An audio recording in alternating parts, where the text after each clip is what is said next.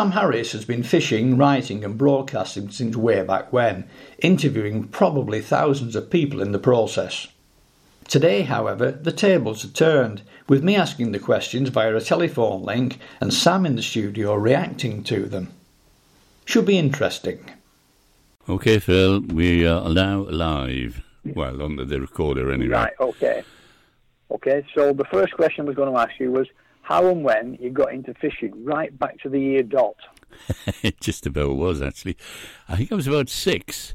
My mother was cook on a big estate up in Scotland. 1940, 1939, right at the beginning of the war. And there were no men on the estate. They were all in the army. And the school I went to was about 2.5 miles away. Consequently, I didn't have any friends because they all lived too far away. And the classroom that I was in, there were different ages from 5 up to goodness knows what. One teacher, one class, and that was your lot. And I used to spend days just throwing stones into the River Erne, which ran through the estate. And one day this old guy came along, started talking to me, and he said, "Do you like fishing, son?" And I didn't even know what he was talking about. And so I told him, and he said, "Well, I'll show you how to fish, son." So the next day he came down with a load of rods and reels, fly rods and reels, and he had me fly casting, and I caught a fish, and of course that was it. Literally, I was hooked for life. That was about 6 years of age, and I've enjoyed it ever since. It's been good to me, fishing. So presumably that would have been either a trout or something like that. Yeah, it was a trout. Yeah, it was a trout. Sorry, yeah.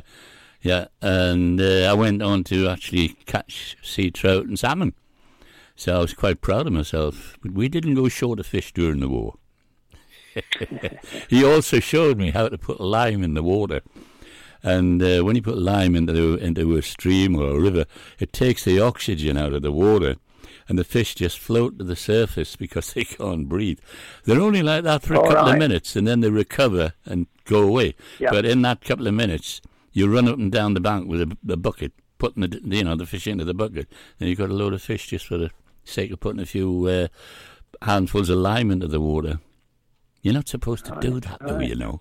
Poach your turn, gamekeeper, eh? Yeah, oh yes. Turned out that he was the local poacher. And there's very little he knew everything about that river, where the fish would lie and how to catch them, and even taught me how to tickle trout, which I doubt if I could do it now, mind. Not at my age, anyway.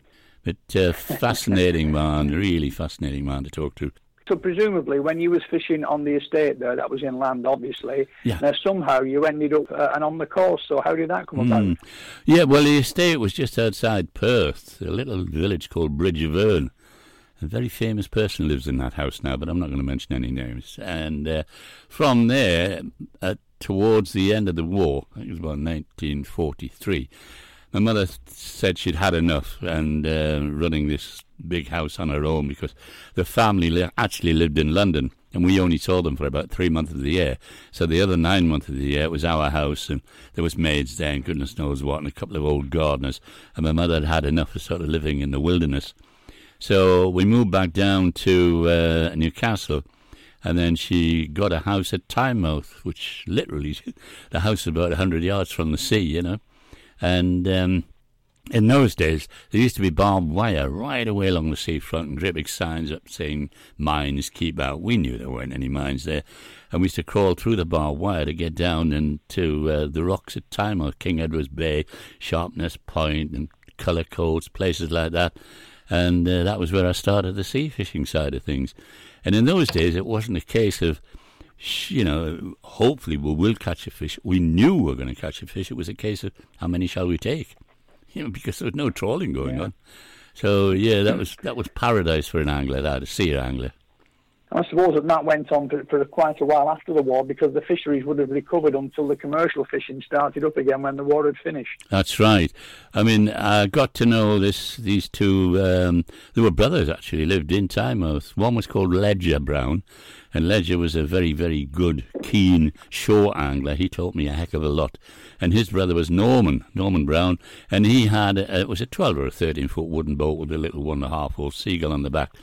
And he used to take me out boat fishing with him, so I learned quite a lot from him. So those two brothers were a big, big influence on my sea angling side of things.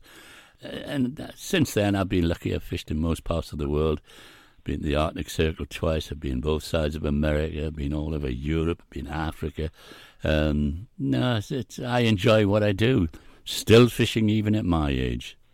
So what was the early progression through? You've gone through your influences there, those two lads were your influences. If you had any other influences, and how did you progress through? What triggered you to certain levels and on to the next level and so on?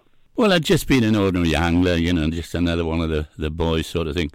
And I was fishing at Blythe one day into the river with a pal of mine, and this guy came along and he had all these cameras hanging around his neck. I thought, oh yeah.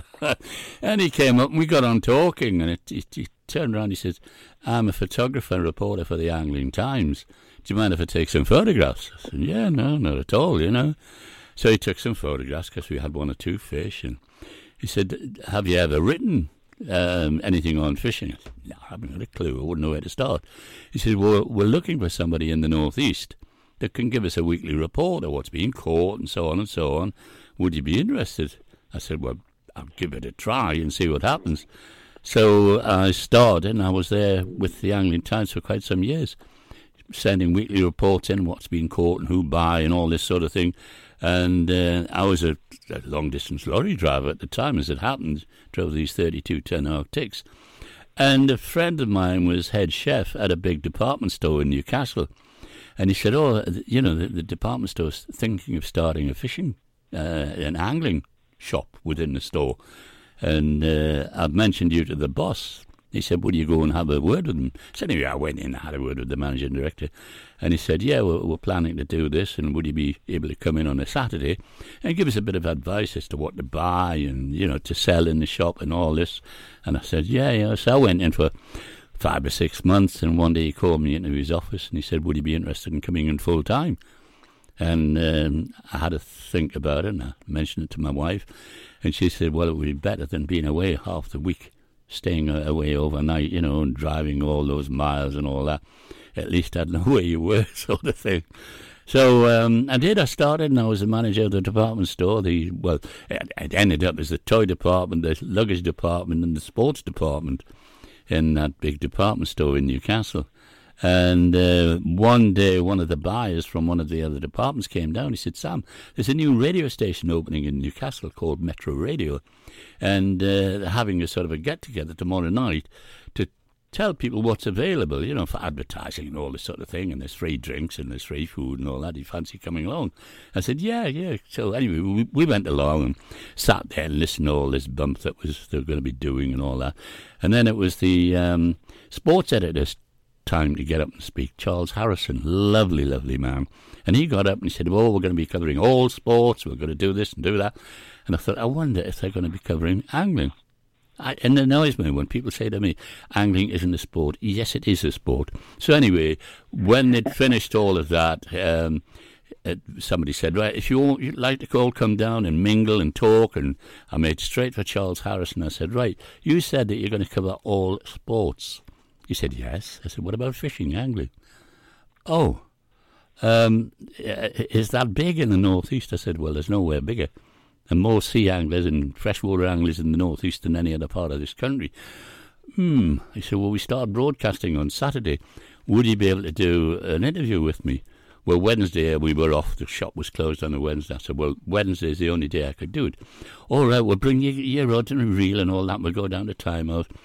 So we went down. It was a howling gale, and he was trying to do this interview with me. And all you could hear in the microphones was the wind howling through. So we went and sat in the car, and we did a 10-minute piece, and they used it that Saturday in the sports programme. And he phoned me on the Monday morning, and he said, would you be interested in doing it every week? I said, yes. So I ended up with 3 programmes a week on angling on Metro Radio. James Whale, Jazz Squire, they were 2 of the DJs. I think James Whale's still around. I think he's still in TV as well. And one embarrassing moment was I used to phone the Coast Guard. I used to do an early show on a Saturday morning, 7 o'clock. I used to do it from home on the telephone. And I used to phone the Coast Guard first of all, find out what sea conditions were like and that sort of thing. Then go on air and say, right, it's rough or it's calm or whatever, And one morning I went on, and this guy answered and says, is the coast clear this morning? And he said, pardon? I said, I don't think that's the Coast Guard. He said, what do you mean? And he sounded very irate. And I thought afterwards, oh, God, I hope he didn't go and fill his wife in after I said it's the Coast Clear this morning. That was a little bit embarrassing. Yeah, but... Instead of you filling her in. Yeah, exactly. So I never made that mistake again. I always made sure I checked the number before I actually called them, you know. But it's I just enjoy what I do. Still broadcasting.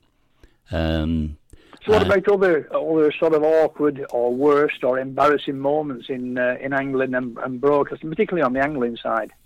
Well, it wasn't embarrassing for me, but it was for my the DJ. I used to be on a Saturday afternoon with a guy called Giles Squire.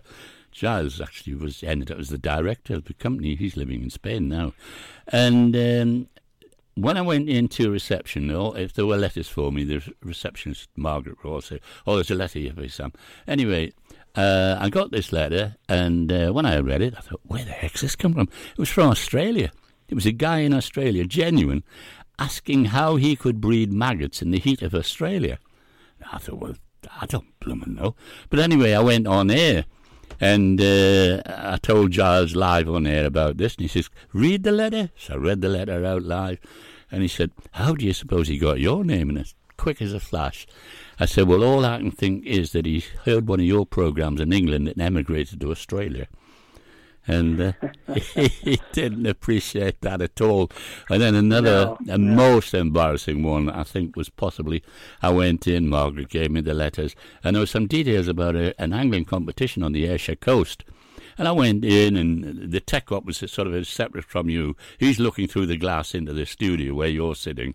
You've got a red light in the middle of the table, and all the microphones and everything. Now, as long as that red light is on, it means the mic's alive. So you have to keep talking.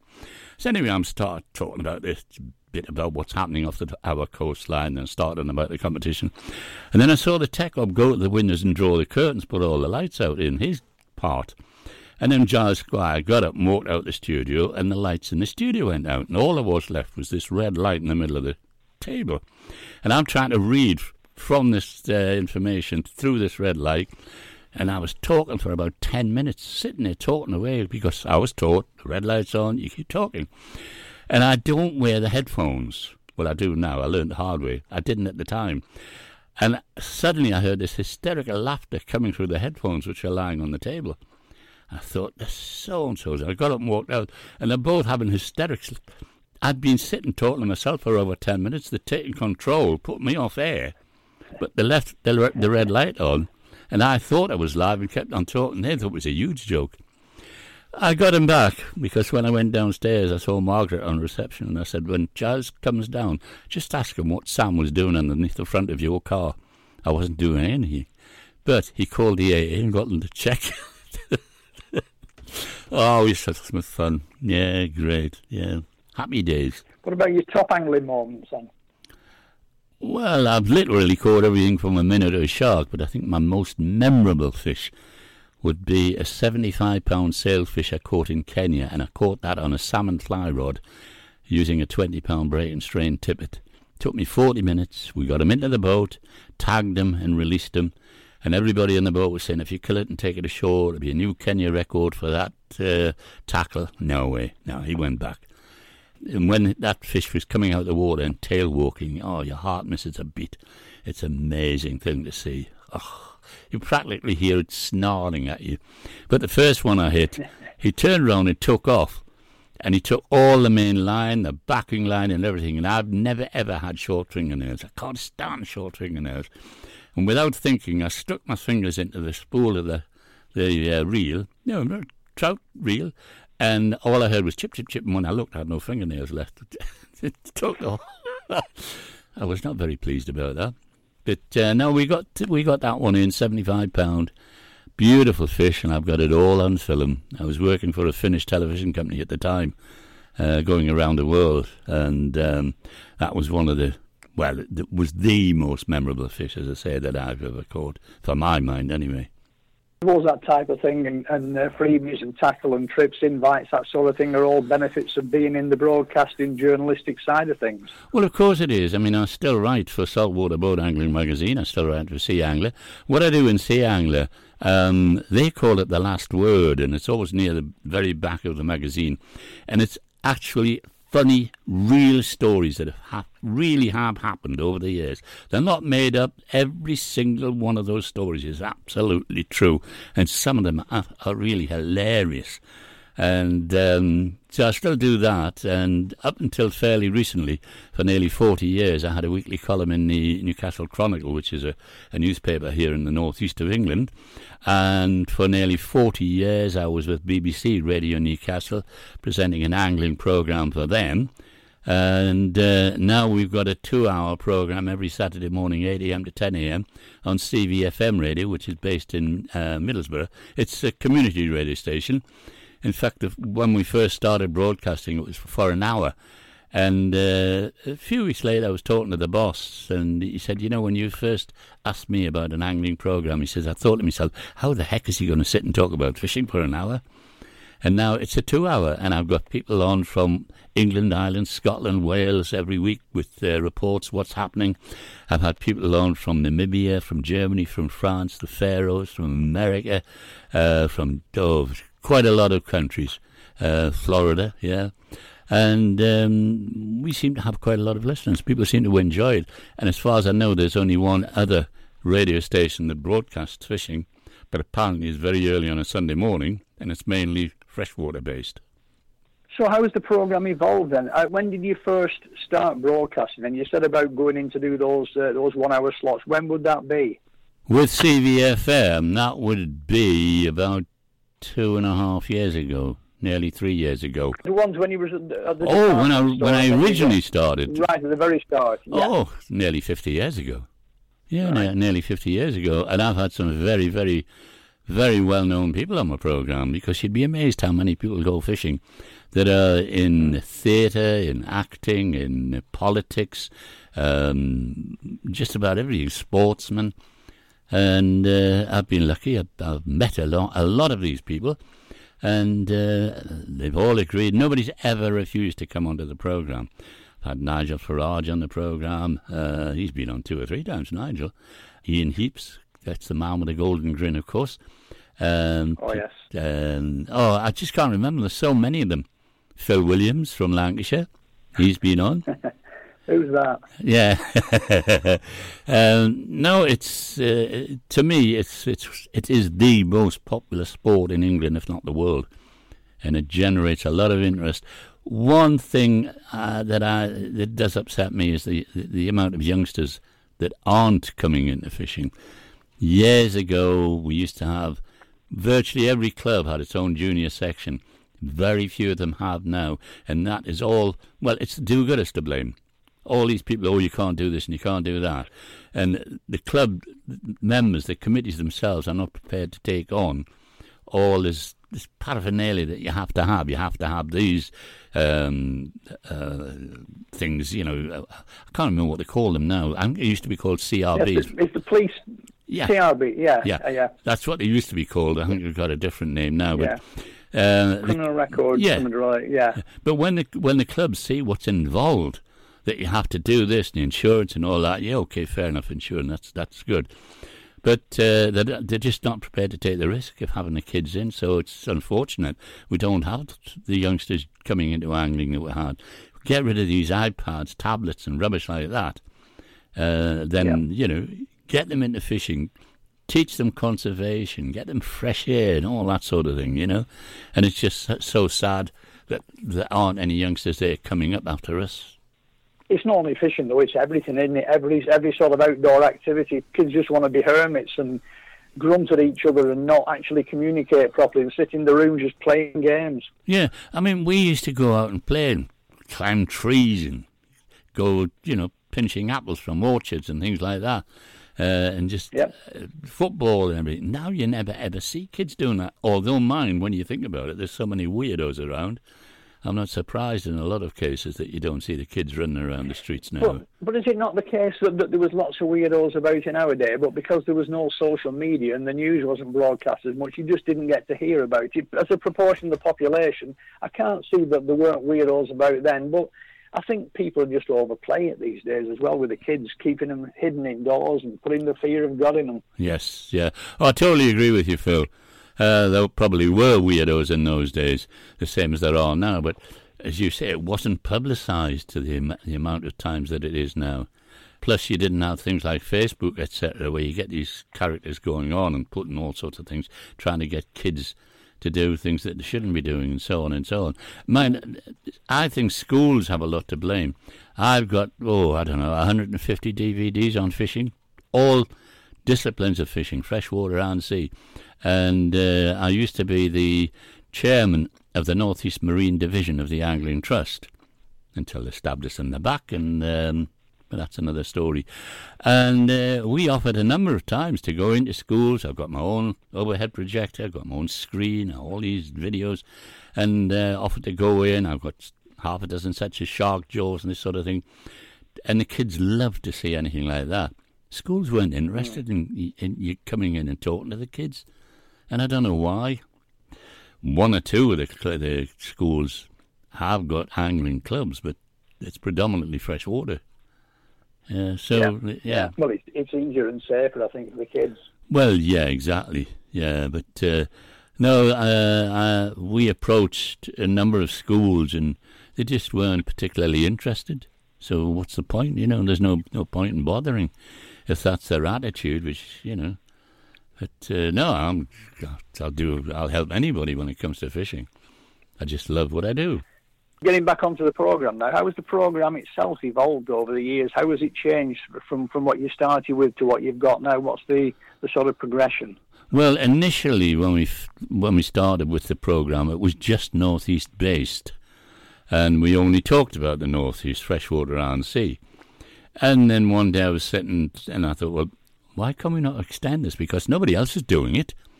So I did. I rang a number of friends of mine throughout the country, in Ireland, Scotland, places like that, and said, do you fancy? One or two said, I couldn't do it. I couldn't sit in front of a microphone. And yeah, I said that. Yeah, yes, you did. Yeah, but you can. Once you've done it a couple of times, that nervousness, whatever you want to call it, goes, and it just becomes normal, natural thing to do. So progressed from there. And then I thought, right, well, I'm going to extend this worldwide. So as I said at the very beginning, I had people on from Namibia, from Germany, France, Faroe Islands, America, Ireland, and, talking about fishing in their countries. And it seems to have gone down well. People seem to enjoy it. And I have a different guest on every Saturday, talking about various things, people from the tackle business, from the political side of things, when it comes to angling, and just generally top well-known anglers. And people seem, as I said, to enjoy it, Yeah, certainly catching on. It's just a pity it's not something which we can pick up in other parts of the country. We've got to wait for it to come onto the internet, and that's just an aside. Yeah, you see, with one of the big problems, it's a community radio station.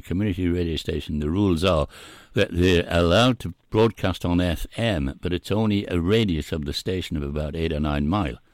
Beyond that, You can't. It's got to be on the internet. So the radio station that I'm on, it's on the internet. It's every Saturday morning, 8 a.m. to 10 a.m. live. It's then repeated on the Tuesday lunchtime on CVFM between 12 noon and 2 p.m. And it's also put on the Mixcloud from the Monday onwards.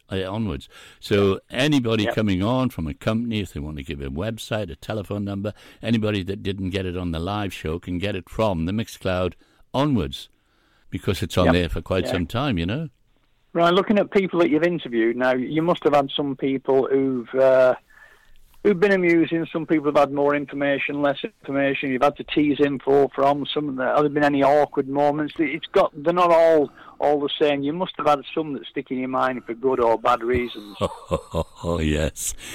I went to do an outside broadcast. This is when I was with the BBC. Went to do an outside broadcast with a guy at a trout fishery. And we were okay, sitting in his office talking. And then he said, right, we'll go out by the waterside. We went out by the waterside and asked the question. All I got from him was yes, no, yes, no. Couldn't get anything else out of him. He just clamped up. I thought, it's like drawing teeth when it's like that, Phil. It really is. Yeah. It's hard work. Yep. And it's embarrassing for you trying to get that person to speak, and no, you can't.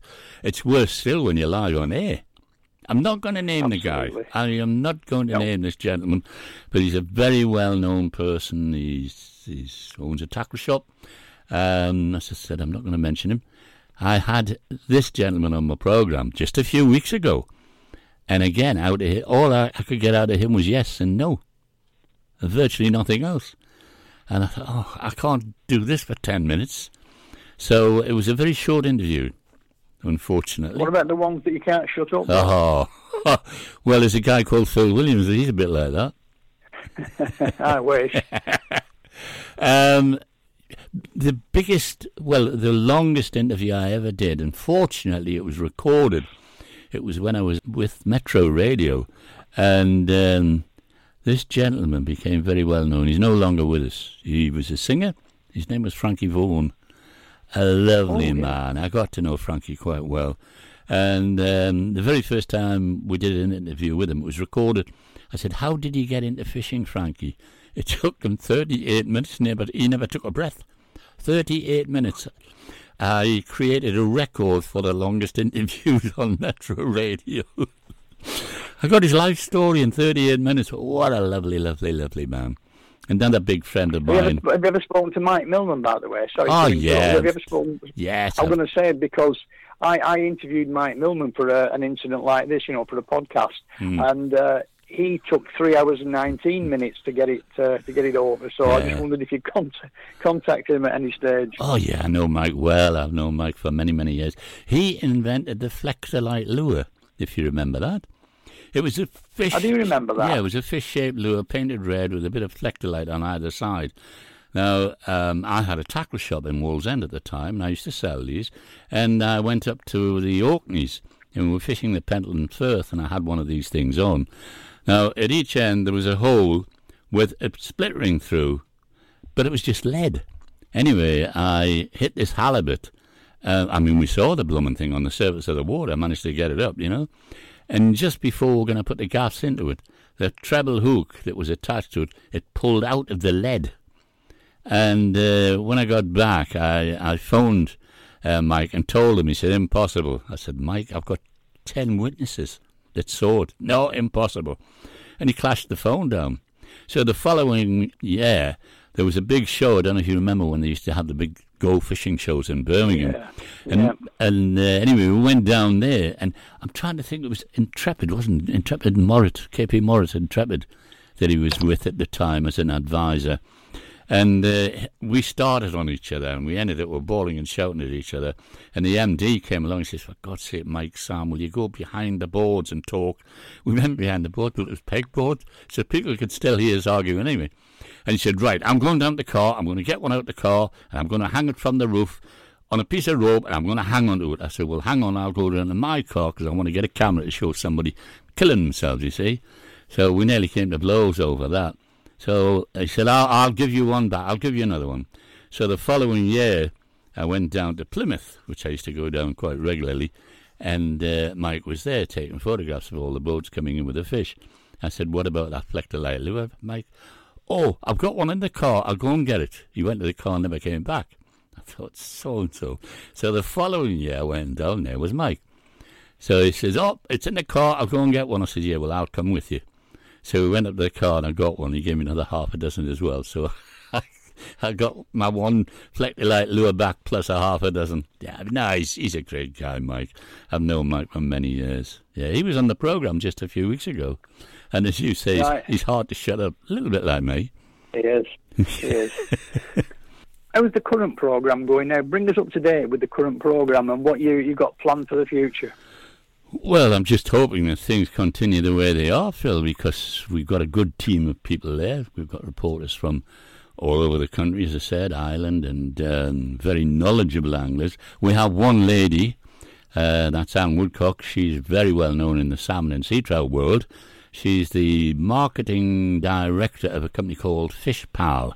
So if you want to do salmon fishing anywhere, you phone Fish Pal and they arrange your gilly for you, your boat for you, your rod as well if you want, on a particular river in Ireland, England, Scotland, Wales. They can arrange all of that for you. So she's quite an asset to the programme. And then everyone else that comes on, as I said, they're giving reports about what's happening here, there, and everywhere. So it's all systems going. It's likely to carry on going for a while. Oh, I hope so, as long as I'm able to do it anyway. I mean, the boss is quite happy. He thinks it's great. He gets up early on a Saturday morning just to listen to the programme, and he doesn't fish. He sets his alarm so he can hear the programme. Yeah, honestly. No, I do other programmes as well as the angling one. Well, yeah, I appreciate that with the country music. Yeah, well, when I was at Metro Radio, not Metro Radio, I beg your pardon, Radio Newcastle, BBC, I used to do an angling programme and a country music programme. I still do the country music programme. It goes out on a Sunday afternoon live, 3 till 5, and I have guests on again from all over the world, literally. Mainly Americans. The Americans love to come on the radio and talk about themselves, about their career and what they do and all that. And then on a Thursday afternoon, I call that programme what I call it proper music. It's big band, swig, it's jazz, it's Benny Goodman, Artie Shaw, Glenn Miller, that kind of thing. The proper music I call it. And again, I just enjoy doing it. It's just a passion of mine. It keeps me occupied at my age. And one other thing I'd like to chuck in here, just to mention to you, give us that little story about being made the deputy of Dodge City. That's true. Well, I was given the MBE in 2015 for services to sea angling. I'm proud to be the first, and as far as I know, the only sea angler in this country with an MBE. The others with OBEs and MBEs, they're all freshwater anglers. Of course, it was all in all the papers and the newspapers and the radio and everything up here in the northeast of England. And I had an American on the programme, an American country singer called Marshall Allen Bailey. Well, I thought Marshall was his first name. Anyway, we got him on the programme, did a bit of an interview, played some of his tracks and everything. And towards the end, he said, "Oh, by the way, you were done and done about your Queen this year, weren't you?" And I said, "Yes." He said, "I'm going to do you another one." He says, "Raise your right hand and repeat after me." So I thought, go on then. So anyway, he could see me, you see, would have been Skype, so I thought, well, I better do it. So I did. Raised my right hand and repeated after what he was saying. And at the very end, he said, "I've just appointed you as Deputy Marshal of Dodge City, Kansas." And wow. And I've got the diploma, I've got the badge, everything. Yeah, honestly, I am the Deputy Marshal of Dodge City in Kansas, so behave yourself or else. What does that entitle you to do? Arrest people if they're doing something they shouldn't do in Dodge City. It doesn't mean anything here, but in Dodge City, if somebody does anything they shouldn't, I can arrest them. Honestly, yeah. Yes, it's just...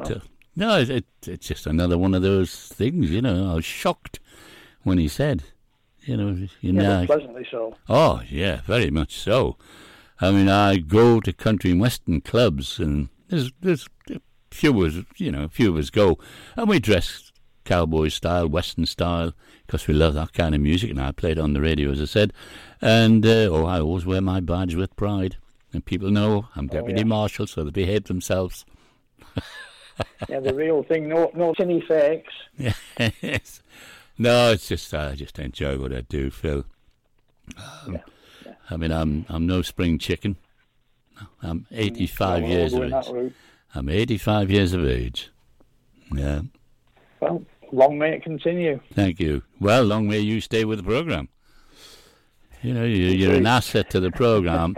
Well, all of the presenters that we've got on the programme, they all know what they're talking about, and they're all good at what they do. At first, one or two of them were very nervous because they'd never ever done it. In fact, the only two that had ever done it on a regular basis was Dave Hall. He's our coarse angling expert, and Don Coe. He's the manager of all of the reservoirs in the northeast of England, and they used to be part of the angling program that we did on Radio Newcastle. So there was Don, there was Dave, and myself. We were the three regular presenters for many, many years. But we got a manager who didn't like fishing, so he decided to drop the program. And that was possibly where I got my idea from. It was, it was a couple of years that we didn't have any. And I thought, well, why not? I've got the facilities here. I broadcast from home. I don't have to go all the way down to Middlesbrough to the radio station. It's 30 miles away. And because of my eyesight, I don't drive anymore. That's one of the difficulties, not being able to see properly. I mean, I was out fishing with Nigel Farage, and it took me nearly 40 minutes to put that nylon through the eye of the hook. I was determined I was going to do it. Everybody was saying, come on, we'll do it for you, And, no, I'm going to do it. It took me 40 minutes, but I did it in the finish. Yeah, and then the first blooming drop down, I lost the thing. So I had to start all over. Yeah, there's some great people in fishing. And I'm fortunate that I know a heck of a lot of them, Yeah, well, as I say, long may it continue. Yeah, thanks, Phil.